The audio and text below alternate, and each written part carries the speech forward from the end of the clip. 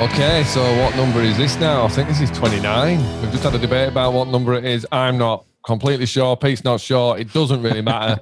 But yeah, it's lovely to have Pete back. He was away last week, which, to be honest, I was quite daunted about when Pete said he was going to be away. I was very much like, oh man, like Pete's my anchor. Do you know what I mean? Keeping me on track and someone to bounce off. And I had this mad idea a while ago about having Deg on. And although I really did miss you last week, Pete, and Deg was actually a bit gutted you weren't on because he did want to talk to you too. He gave me a chance to sort of try that out. So, did you have a well, first of all, how are you doing, mate? Doing well, man. Doing well. Yeah, I was hoping that you were going to have a much more difficult time without me. I wanted to see you, sweat a little bit, but boy, you made it seem so simple with Dag. I was a little jealous.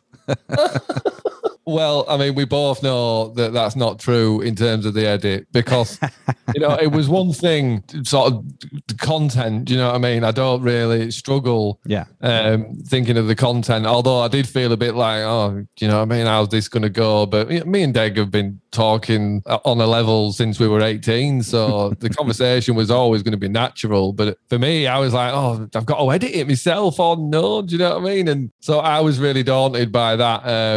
But I don't think too many people noticed really, so I was proud of myself. But come on, when you say I made it look easy, you got those messages from me where I was just like, oh my God, how do you do this? You told me this would take 2.5 hours. I've been sat here for 5, do you know? But yeah, man, have you had a chance to listen to it? Are you kidding me? I couldn't wait to listen to it. And I literally spit my coffee out. I was in Mississippi on, family business, and I was bored out of my mind early in the morning, and I got a cup of coffee, and I was like, oh, I can't wait to hear this. And I was listening to it, and then all of a sudden he started saying, talking about when you worked at that at that place, and he was like, you were a shite. I about spit my coffee out. It was pretty funny. Yeah, he was hilarious. Oh God, yeah, man. There were tons of spit your coffee out moments on that one. I could just see you hiding behind the coat rack, not working. That was just like, I had such a visual. I was like, oh, Adam, too much. But was there a little bit of you that thought, oh, is this going to be bad? Do you know what I mean? Because you didn't have a hope to do with it, and I edited it myself. Well, I was just wondering if the levels were going to be off, like technically, but actually it sounded pretty good. But boy, the conversation was awesome. I mean, listening to the stories of living, and I had this visual. I love having context, right? So he's talking about the fact that you were touring in the States, and he's living in your apartment, and I was like, so when I saw you in concert, Deg was chilling out in your house. Yeah, man, pretty much that's exactly what it was. But we really enjoyed it. Deg loved it, although he's still a little bit like, I don't know, he still cringes a bit when I talk about it to him, but people love it, man. Do you know what I mean? Yeah. People. And the flies, I was laughing the whole time, but it was really fun. But yeah. Well, the thing was as well, you'll have to remind me, and I'm not going to spoil it now. I'll save it for the next part of the Deg one, but we never actually told that entire story. We kind of got carried away with other things, and we never actually told the full story of the flies. So that's one you need to remind me on the next one. We have to get Deg talking about that, because there's definitely going to be more Deg episodes, without a doubt, man. Yeah, definitely. I missed a whole bunch while I was gone. I saw this picture. I didn't even know you guys were doing that, but I saw this picture on Twitter of you and the rest of the guys from the music watching old videos. I was like, oh, that looks amazing. So what was that about? Oh, man, that was just that was a joy, man. Absolutely amazing. So, what it was basically was when we went to record at Jacobs, the first album, Jenny gave Phil a camcorder basically and just said, whenever you're bored, just film stuff.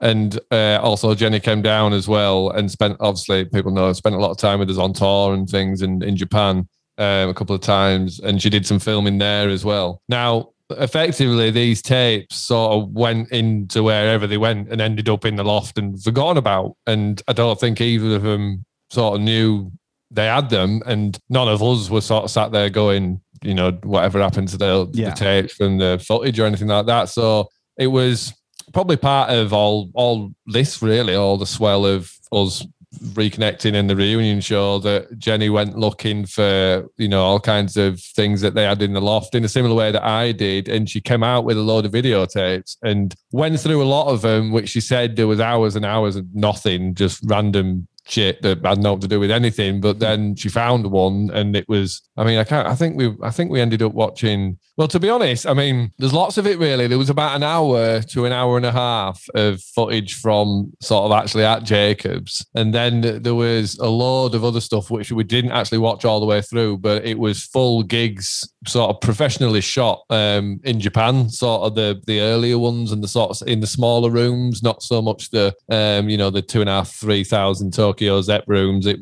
looked, I mean, certainly from the footage anyway, and from what I remember, they were smaller rooms than that. But yeah, absolutely amazing footage and great sound as well. But again, there's footage from us messing around in Japan and wasting time, and of some of which I actually put out on Twitter, didn't I? The one of, I think it was where I effectively rode that trolley into Graham's leg, and to much hilarity of all of us. But yeah, I put a little snippet of it. So yeah, basically what we did was we all gathered round Phil and Jenny's house to watch that footage. That's where that picture came from. And as I say, it was absolutely brilliant. I hadn't laughed that much in years. And how does one get their hands on said footage?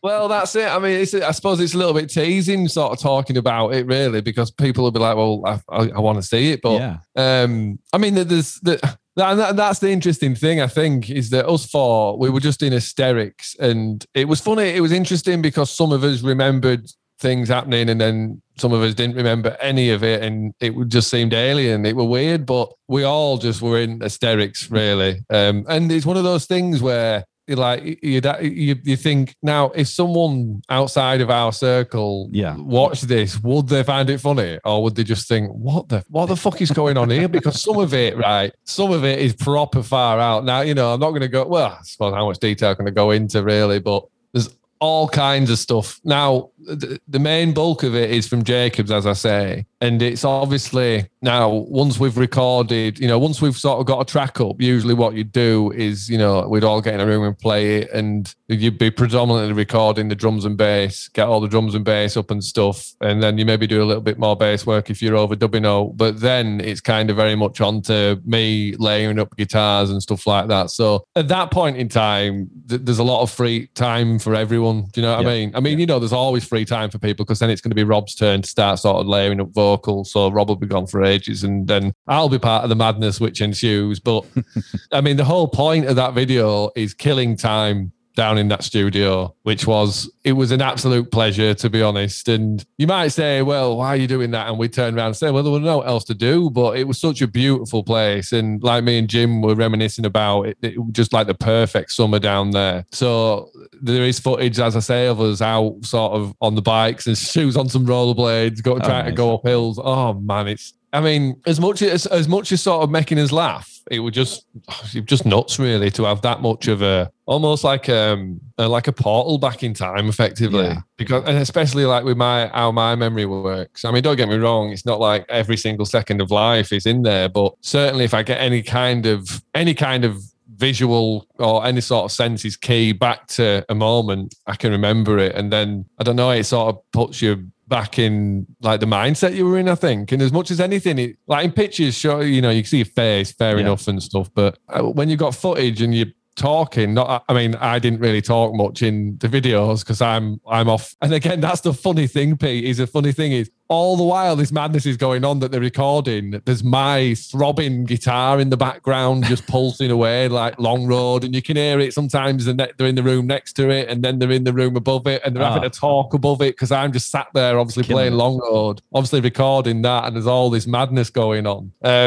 But yeah, there's an absolutely hilarious. Well, the entire thing's hilarious, and I think the take home. Well, I got slightly off the point there. I think the point was it was fascinating to go back in time effectively and get a window into how we all were and what we were like as a group. Yeah, because there's quite a lot of conversation on there, but it was hilarious because there were times when Rob just turned around. Sort of now watching it, Rob was just turning around going, what are we talking about? We've been stood there talking for 3 or 4 minutes. Cameras panning between. I've got no idea what we're talking about. And it was weird actually, because I think like I just looked really serious, me. And I kind of took me back, do you know what I mean? And made me think, oh yeah, do you know what I mean? I I did kind of used to be that serious sort of, I don't know, was just not fun really. I don't know. I'm not going to get into that too Driven, much. focused, maybe. Yeah, well, certainly that. Yeah, maybe definitely that. Yeah, but you could tell I was never relaxed really. Oh, okay. But you know that could play into the same point really. Driven, focused. I mean, we were all driven and focused. Don't get me wrong, but certainly it was just absolutely amazing to see. Like most of it is Rob and Stu, and what they're doing is like they're doing like improv comedy sketches. Oh, I don't, you know, even more far-reaching than comedy. Some of it sort of like just. I mean, again, I don't know if it's just going to be appreciated by us, but I was literally sat there like in absolute hysterics, thinking this is genuinely funny. This, I mean, it's not, you know what I mean? This could be a comedy sketch, and there was a bit where Rob was giving a tour around the studio. Oh man, that sounds cool. And obviously the joke was that Stu was effectively hiding in all the cupboards and behind all the windows. But it was just for a few lads just messing about, they actually put a really cool video together in this, how they edited it as well. And it was funny as well. And the commitment to the characters was absolutely awe-inspiring, because some of these scenes were like 10, 15 minutes long. And wow. You know what I mean? They're sort of staying in these characters, and I thought it really interesting because I don't think Stu remembered that he'd done it, and I don't think it's something that Stu would consider doing now. But looking back, how naturally he was just effectively playing this character. And there's a bit where they're playing out a date, basically, and Rob is hilariously dressed as a woman, and it's really, it's really funny. But yeah, it honestly absolutely priceless. And this date sort of plays out, and you know, there's no scripts. They're both just making it up, but absolutely hilarious. And then all of a sudden, there's a big mirror above him, and Jim Abbas's face just appears in this mirror, where he's walked out of the studio to obviously get a brew or something, and sort of seen Phil with camcorder and gone, "What's going on in here?" And looked in, and there's Rob and Stu having playing out this formal date in character.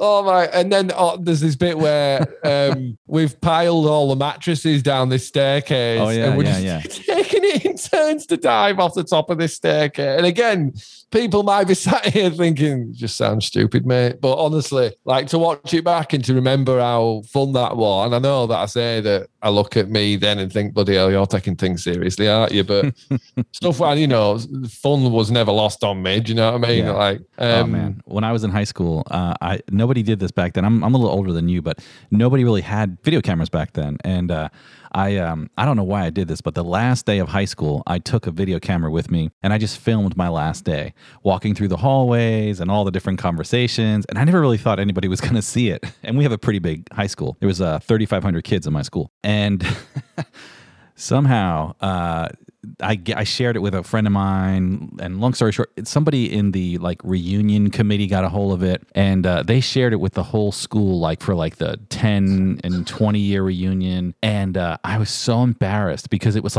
all my thoughts and all my stupid jokes and all my commentary, going through these hallways. And I look back on it now and I'm like, oh, cringe.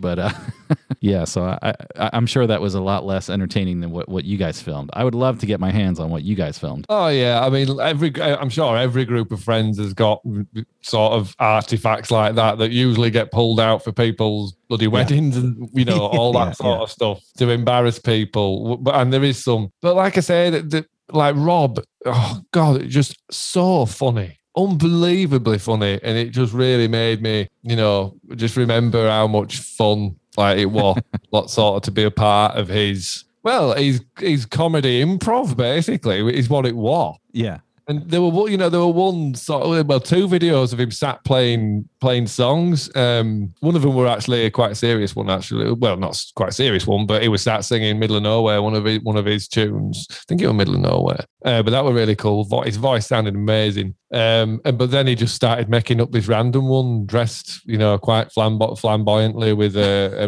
random hat and some shades, and he just made up this song and sang it, and it just absolutely hilarious, priceless, just beyond funny. But again, I don't know if it's just me or us that found it that funny. I'll let you know when you let me see it. Just kidding. Well, on a serious, you know, certainly I'm up for showing you. Do you know what I mean? I'd have to speak to everyone else But there's certainly quite a lot of stuff that it really is funny. You know, there's one thing that's about 10 or 15 minutes long where he just does like, Rob would just effectively pretending to be a Dutch drifter. And you're just like, what the fuck? So random. And exactly, but staying in character for the whole thing. Honestly, it was funny.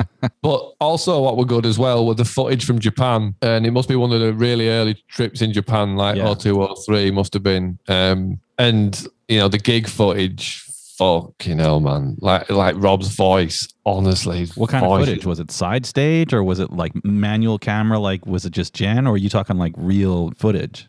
Well, not sort of cut and edited from one position around the sound desk, I'd say most of the time the footage is from, sort of around the sound desk. And the sound's good. You know, the audio is good. And some of it's sound check footage, and then there's quite a lot of gig footage. Oh, nice. As I was saying to the lads, I don't know if they remembered, but sort of when we early on in Japan, with the gigs you do, you sort of don't do full length sets even when you're headlining. Do you know what I mean? You do what is called these showcase shows where it's sort of 40 minutes. Do you know what I mean? So that might have been what we were doing. There's some great footage from various gigs, you know, the entire thing from, like I say, from the sound check perspective as well. And there's, you know, video of us jamming, messing about, Stu on drums, Stu doing his Queen of the Stone Age thing on the drums, which, man, I think I actually tweeted, and I think Stu tweeted some of that as well.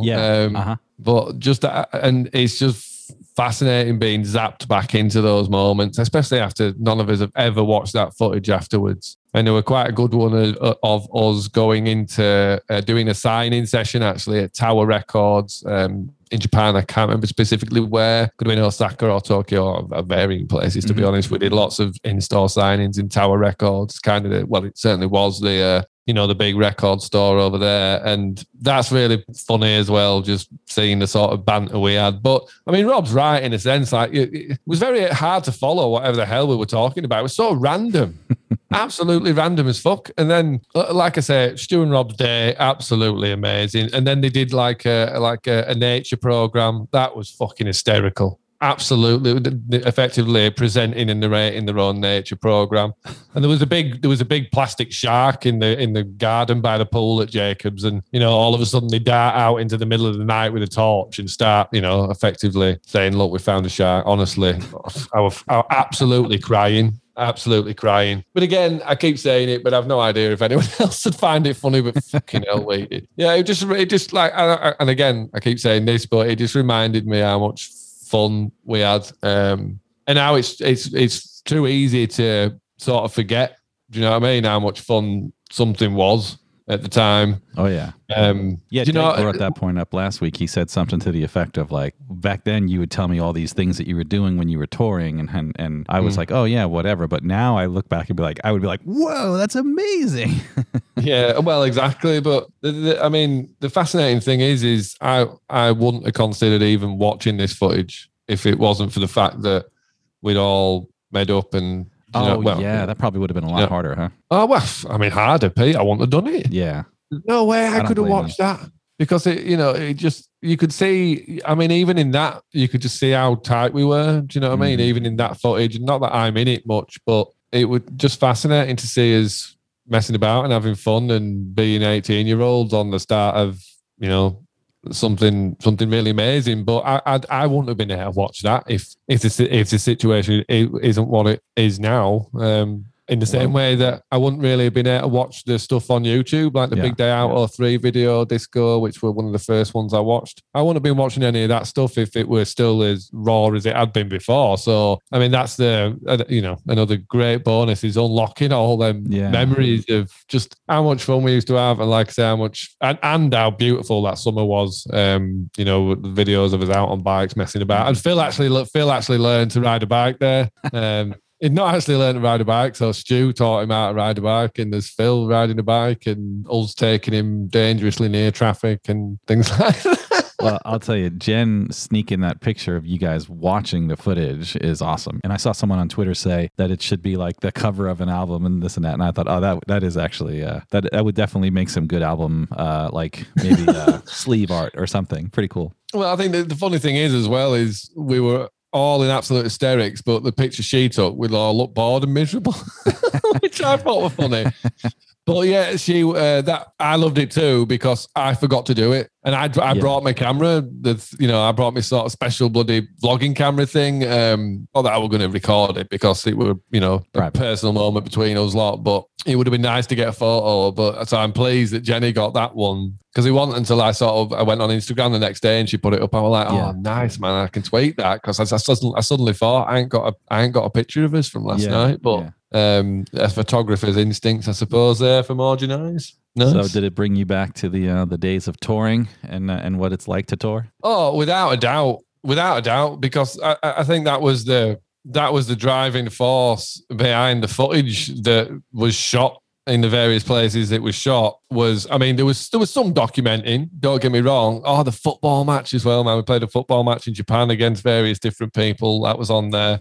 But predominantly, it was just messing about and filling time, which, I think I've talked about before. I don't know if I've talked about it on podcast or on YouTube videos, but that's most of it. Being in a band, especially the touring side of it. And when it's not your turn, so to speak, in the studio, it's that side of it as well. There's a lot of waiting around and there's a lot of time to kill. Mm-hmm.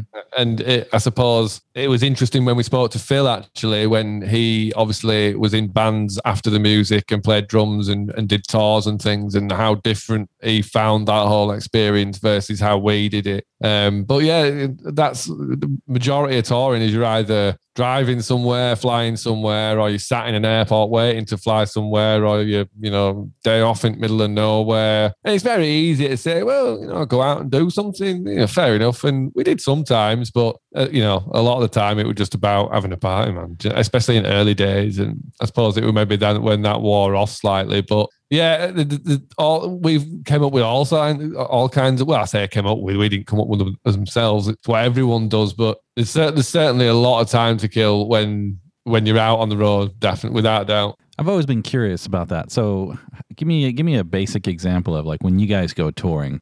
How does that work? You check into a hotel and then you don't do anything until the next day, or how does the touring schedule at a high level? How does that break down? What do you mean in terms of day to day? Yeah, like I've heard you say that.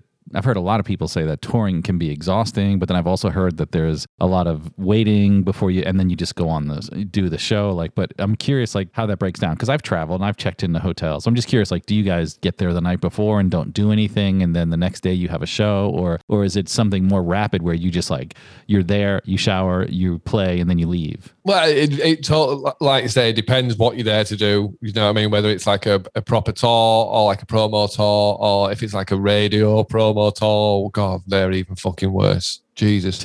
Well, yeah, I mean, the best kind of tours we had really, in terms of, I suppose the most relaxed would be sort of tours in UK and tours in the US as well, really. I mean, touring in Japan is amazing, but it is very non-stop. Do you know what I mean? Especially, so in Japan, a lot of the time in the spare time, you'd be off doing press. Because obviously, I mean, I suppose on a practical level, it takes a long time to get there. It costs a lot of money. And while you're there, you need to cram as much things as you can into that time as possible. So you end up with a very hectic schedule. And I mean, our first trips to Japan, which we can talk in detail about in other podcasts, really, but they were intense, really. I mean, a lot of fun, don't get me wrong, but absolutely intense in terms of the press schedule and then the gigs and how late they happened.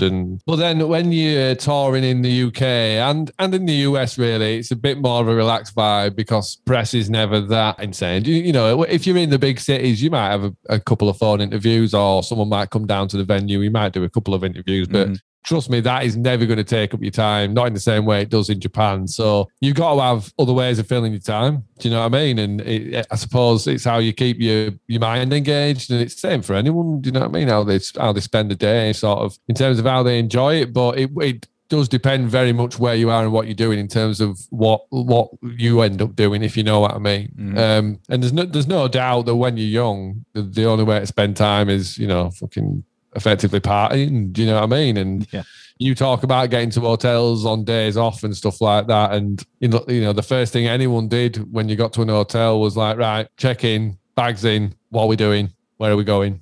Do you know what I mean? In terms of whether we're off somewhere to get somewhere to eat or whatever, and then go somewhere. Yeah. That was usually the case. But again, like, you can be on tours where you spend that much time, you've been out for a long time anyway, you spend that much time with each other. And then when there's like a day off, everyone effectively stays in the rooms.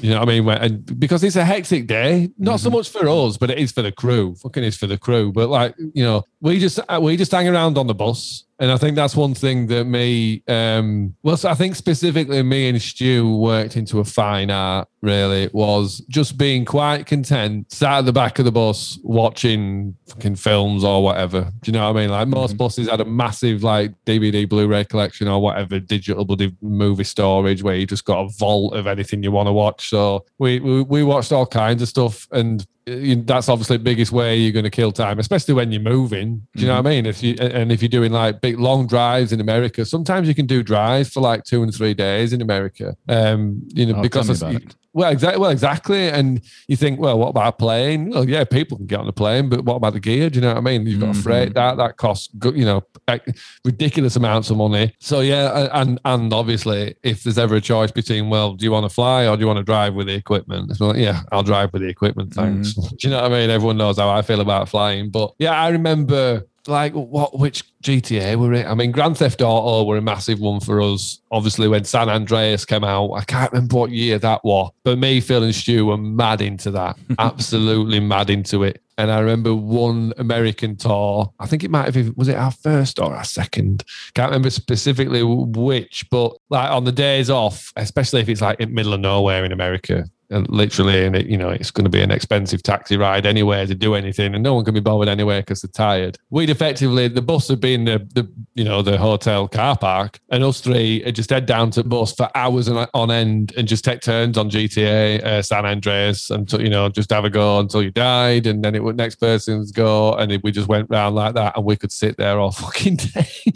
Effectively, someone's skinning up while someone else is playing and someone else is watching, and then you must know what GTA is like. I don't know if you've ever played it, but especially when San Andreas came out, that was such a groundbreaking game in terms of what you could do, and we just had a right laugh on that, spending fucking shitloads of time in gym getting him all built up and stuff like that, and just sitting in burger joint eating loads of burgers and then blowing it up. You know what GTA is like. But so computer games are obviously, they're going to be number one for a lot of people, which is coincidentally actually where my love of football came from. I've never really been a big lover of football before, being in the band and playing Pro Evo as it was. I mean, it's all about FIFA now, isn't it? I think, but I think it were ISS back then. But what turned into Pro Evolution Soccer, we just used to hammer that on bus, absolutely hammer it. And that, obviously, Rob loved that one as well. And yeah, we'd take turns in being, swapping teams. So I'd be with Rob, and then Stu would be with Phil or whatever. But honestly, absolutely loved those games.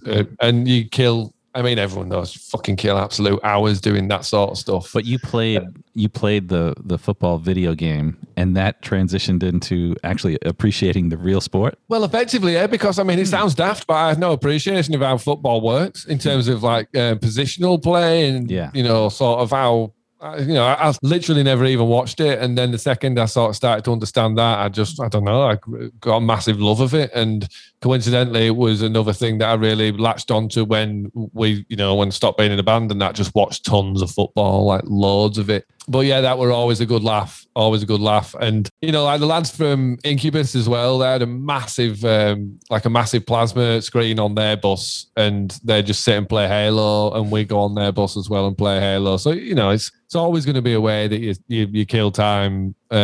Touring, without doubt, is going to be watching films and, playing video games and fucking getting stoned and drinking.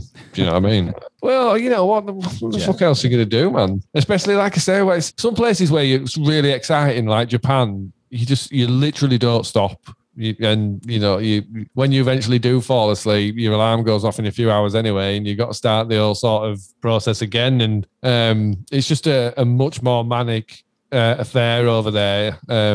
But yeah, we had some absolutely amazing, as I've talked about with, you know, Patrick Matthews from the Vines. I mean, that was a fucking great tour. That absolutely loved that. Did you guys ever like right before a concert comes on? Did you guys ever like? I know you said you did this once in Japan, but is it commonplace for you to like peek at the audience and see what it's looking like out there? Oh yeah, man. Yeah, I think. Definitely, man. I think a lot of performers will do that. I can't think of any names specifically, but trust me, there's lots of people who, I mean, you can either go to side at stage and just you can usually, you feel it, man. You can hear it and you can feel it, like the vibe and the buzz. Depends how big a venue you're playing and stuff. Or, you know, you can go out into the crowd if you can be anonymous enough and you really get a feeling of the vibe. But yeah, I used to do that a lot, especially, again, coincidentally, especially like Japan, like Fuji, and like the times we headlined Fuji once, didn't we? What year was it? I can't remember. Well, we've headlined a couple of stages at Fuji, but that was like I always used to get down there really early and sort of be there the whole time they were even setting up, man. Do you know what I mean? So you could get a feel for the crowd and, you know, get a feel for the vibe. But I think a lot of performers will do that. You know, I think it's quite necessary to get a feel for it. Things like a swimming pool, isn't it? Really, fucking, you can dip your toe in and get a feel for it, or you just jump straight in. And I like to, in that sense, certainly get a feel for it first. I don't know why. That part's always been so interesting to me. Like as a fan of music in general, going to a concert and trying to like peek behind stage, like especially if you get like seats around the side. For whatever reason, things that go on behind the stage to me are like more fascinating than when they're just on stage doing what you paid to see.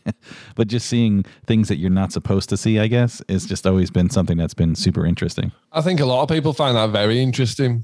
You know, backstage, what is backstage like, or what's it like on a tour bus? And it is, you know, tour bus is all blacked out and stuff you can't see in there. The first instinct is, well, what's going on there? You know what I mean? That's always a natural instinct. But that's the thing about, there's nothing going on backstage. You know what I mean? A lot of the time, it's just a fucking couple of shitty little rooms with a few chairs, a table with some beer and some water on it. Most of the time, that's all it is, really. Yeah, I remember Rob said that. There's just like a couple of crisps and some basic stuff. That's it. Yeah. And it is difficult, really, to not, you know, what else are you going to do? Do you know what I mean? Other than, like I say, fucking watch films and that and chill out, unless you're going to go out and sort of appreciate where you are, which is fair enough if you're in, you know, somewhere worth appreciating. But a lot of the time you can just be in the fucking just the same shit, different place, effectively. Did you ever mess up while playing over the tours, like music, like when, like, did you ever like, oh crap, I don't remember how to play this song? Or did you guys ever get tripped up? Or because when I saw you guys play, I thought it was like I listened to the album well, so I knew, and I was studying what you guys were playing, and you guys were crisp. I mean, it was so good. So I'm just curious, like, have there been times when you guys tripped up? Well, yeah, there has been a few, and it was always my biggest fear. Effectively, it's like, and not just us messing up, but like technical issues, always my biggest fear. And it's stupid, really. You know, I'm sure now it's just like, you know, shit happens, but I used to fucking lose my shit, man. But yeah, like you say, we were tight. We were really, really, really tight. So it's not like we tripped up on the songs much. Do you know what I mean? I think all of us knew everything absolutely instinctively, almost like a motor skill. But there were a few times, like usually monitor issues that really messed things up. And there were a time we were playing, I think it were Exeter in the UK, and we were playing Long Road, and I started, and Phil came in completely out of time, and you know, that was a fucking nightmare because I just used to get really embarrassed, when stuff went wrong. I don't really know why. I guess, you know, when you're on stage and there's a spotlight on you effectively. Sure. But yeah, I used to get really embarrassed in those moments and sort of not really know what to do when you had something like that happen. But yeah, you do get used to stuff like that. And then you've got the completely unpredictable stuff, like people jumping on drum kits or throwing a jar of jam at your throat, or various other things that are just completely out of your control. But no, and there was a time, I think I've said before, when we were playing Getaway in Japan, another big festival, and it wasn't Fuji and it wasn't Summer Sonic. I can't remember which one it was. But anyway, I started playing Getaway and went to the sort of really, where the guitar kicks in, and the guitar was completely in wrong tuning. So that sounded absolutely ridiculous. And well, exactly. And then, you built up this fucking great emotion at the start of this song, and then literally just like I had to stop and go, oh, sorry, just let me tune down and right, start again. Did you do that? Oh, that's interesting. Yeah, fucking hell, yeah. I mean, there were a lot of people there as well. Do you know what I mean? It were a big festival. There must have been sort of 30,000 or around that. And yeah, you could have heard a fucking pin drop. When effectively I went, oh no, stop. And then I would literally, with 30,000 people sort of in crowd. And that's the thing about the Japanese audience is they go nuts when you're playing. And then when you stop, they're silent and really respectful. And you can literally hear a pin drop. And there's just me going, sorry, fuck that up. Sorry, start again. I just need to tune it down. And honestly, but I mean, to be fair, I took that moment well, to be honest. As that, there've been times where that had just been like, oh my God. Yeah. Because I've never felt what you would call comfortable on stage, not once. Do you know what I mean? And like, not even as long as I can hear everything and I'm playing well, I'm happier. But I'm never like, oh yeah, man, I'm really enjoying sort of. Don't get me wrong, I love playing, but I'm never comfortable in myself on stage, if you know what I mean. So when stuff goes wrong, and I'm just a perfectionist. I've always just been a perfectionist, and like. I know how amazing we are live. So it just, it just used to drive me crazy if something happened which made us look not as good as we are.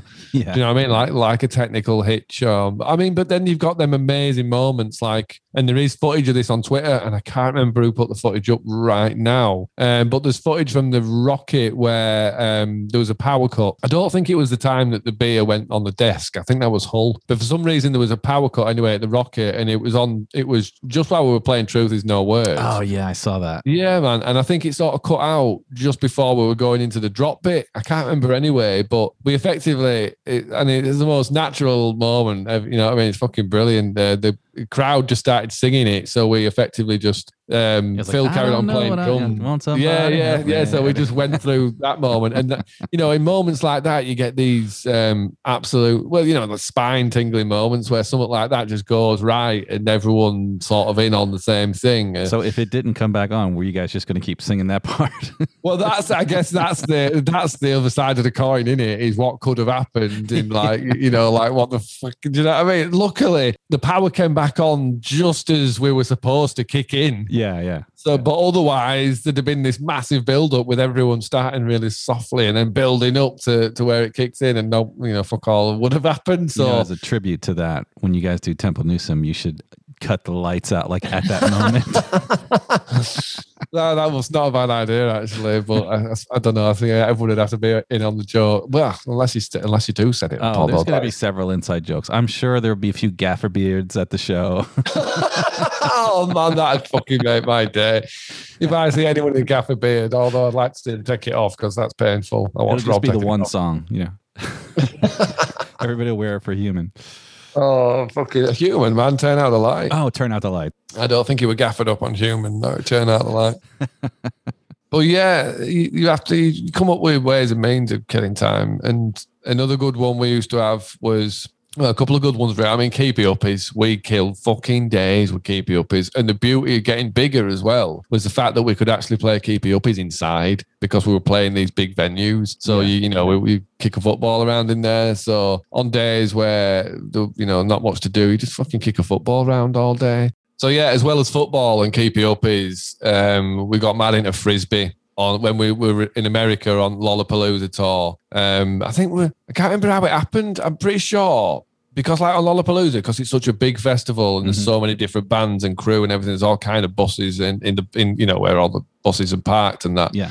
So there's generally a load of people around there around loading out time. And I think they just a game of Frisbee started. This guy had like a glow in the dark, like a Frisbee with lights on it effectively. And they were getting into dusk and this massive sort of Frisbee game broke out with loads of people involved Ultimate in Frisbee or regular Frisbee? What do you mean? Because like ultimate frisbee is when you play almost like you score. Like there's teams that are playing. Oh right, no, they were just a load of really pissed, really high people just fucking lobbing this. Okay. This frisbee around and trying to do the most sort of spectacular catches and stuff like that. And it were incredibly high energy. Yeah, it was fucking right laugh. Made some good friends on that fucking game of frisbee as well. Will you be playing frisbee or keepy uppies before Temple Newsome this time? I'm sure there'll be a lot of keepy uppies. I don't know about frisbee. I think that just was something that happened on that American tour, but I hold a lot of fondness for. We had some good. It was a good laugh. I don't know. I've always fucking enjoyed frisbee. I like throwing and catching things. What can I say? I'm simple to please. Well, you're super tall, so you probably were pretty good at it. It's fucking awesome at frisbee. It's not fun. Oh man, awesome at frisbee. I'm like a fucking cat. Honestly, I loved it. But I just, out like that on tour is good. That fucking gets rid of some energy, like a 3-hour game of keepy uppies. And even Stu, not really into football, but really got into keepy uppies and got really good at it. We played that much. We got to the stage where you can fucking, we one dropping ball that much. We were keeping it under control, man. But that's how much time you have to fucking kill. We'll have to get Stu back on to talk about his favourite game and pastime, which were fucking extreme hot potato in the back lounge of the bus, which was just the most mental thing you've ever seen in your life. And the first time we played that, fucking hell, I was in tears again. It was so funny. And now the aim of this game, basically, have I told you about extreme hot potato? Mm-mm. Basically, everyone gets in back lounge. There's like 10 here, and obviously everyone's hammered. It's after gig.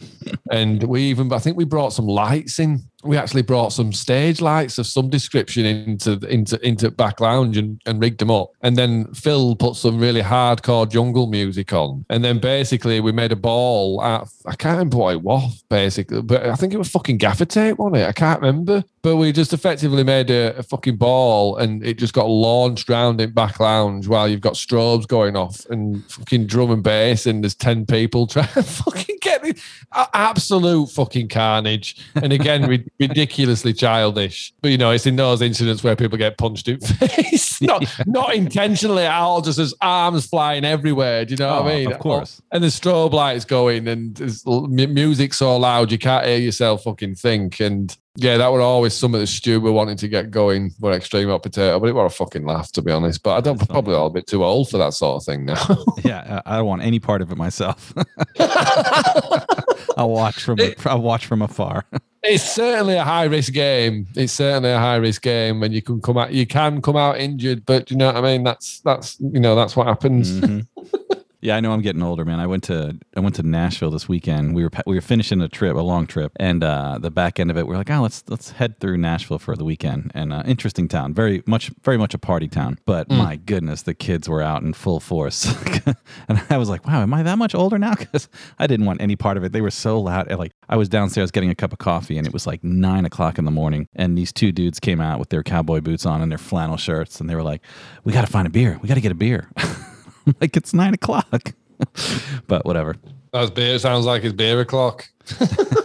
Oh man. Yeah. Another thing that happened while I was gone this week was it was the date of the Temple Newsome gig that just came and went, and I was like, oh man, this would have been when we were watching the show. You were saying something about the weather in advance. So what was the weather that day, like in Leeds? Irritatingly enough, it was perfect. Oh, was it? Well, I mean, it wasn't like really hot and sunny, but it was not raining.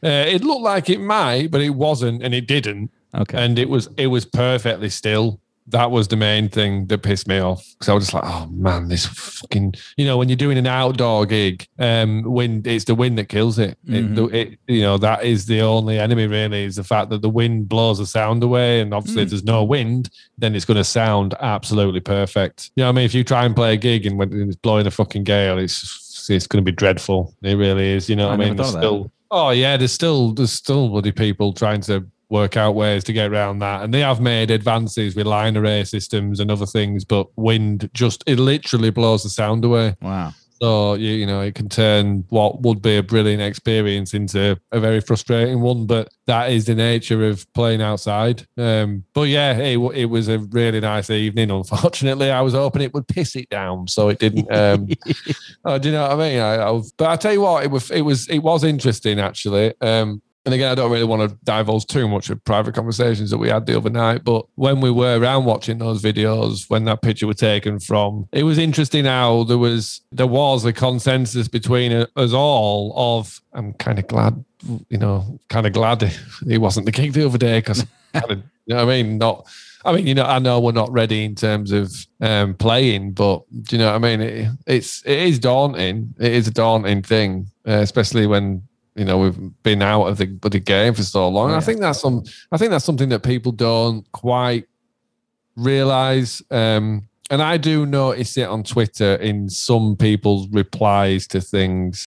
I mean, it's interesting really, because I don't see us as, I suppose this is hard to explain, but I don't think some people fully appreciate kind of the context of which this is all happening in, do you know what I mean, the reunion. And I just think they think, oh, right, there's another band who've reformed, right? They're going to be touring. Do you know what I mean? And I don't think people really get the vibe of it's just, it's about this reunion show, and it does feel like a big deal to us. And, you know, we've all said that it doesn't mean that we're never, ever going to play a show together ever again. But certainly the plan right now is just this one show. Yeah. And there is still a daunting element to it. Do you know what I mean? But it was great to be back together with everyone, because the other times we've been back together recently has just been in the studio playing, which is obviously fucking brilliant. Don't get me wrong, but I don't know, just being at, Jenny and Phil's house and spending time with Jenny as well, who always used to be with us. It was just like a gang of mates being back together. But yeah, there was sort of a general feeling of, it's not the worst thing in the world that the gig got put to where it was. You know what I mean? And didn't actually happen. I'm sure if it wasn't canceled, you guys would have done a lot more practicing, and you would have been there. We'd have been ready. Would have been ready for sure. But don't get me wrong. The amount of effort to be ready is not lost on me, because I thought about it. I was like, normally when you're touring, when I saw you in Florida, you had already been touring. So that day, you guys just plugged in and played, because you were ready, you had everything, and it was just like, oh yeah, we're doing this again, and we'll do it again tomorrow.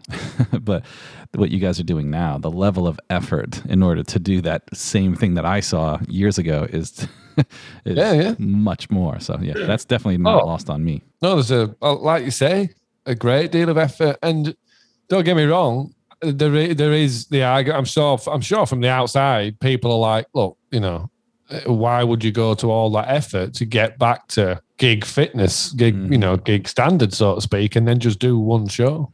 That's something that's not lost on me. Yeah. Do you know what I mean? That's not lost on me, but don't get me wrong, that's not some sort of secret code. It's not. Honestly, it's, that just is the case. It's about this one reunion show, and I do think there are some people who kind of assume it's going to turn into a tour. I don't really know, but like I spoke about in the previous episode, I think it's kind of, until I think it was Phil who pointed out on the chat that it was actually, it's the gig tonight. And that's what made me think, I'll put a little bit of one of the rehearsals out. And I found that little snippet of Human, didn't I? And I put that out, which people really enjoyed. But yeah, other than that, I mean, I've not been thinking about it too much. You know what I mean? I've been very much focused on writing this record and concentrating on that, which I'll obviously talk about a fucking lot more in the very near future. Don't get me wrong, but so that, I suppose it's about a year away now. Just over. Well, it's 2 days. What is it? It's 1st of June today, isn't it? Yeah, it sure is. So it's a year tomorrow. The countdown begins. Yeah, the countdown does begin, and it still don't feel real. And it's weird, even though we've had a couple of rehearsals, it still don't feel real. I wonder when it actually will start to feel real. I wonder if it'll take right up until the sound check and actually. I don't know. It's interesting. It'll be interesting to find out. But yeah, we will be having some more rehearsals soon, which obviously I will document in some way. But yeah, that'll do for this episode. So yeah, thanks for listening as usual, and listen out for more episodes with Dagon, because they're going to be a riot, obviously. So yeah, thanks very much for listening.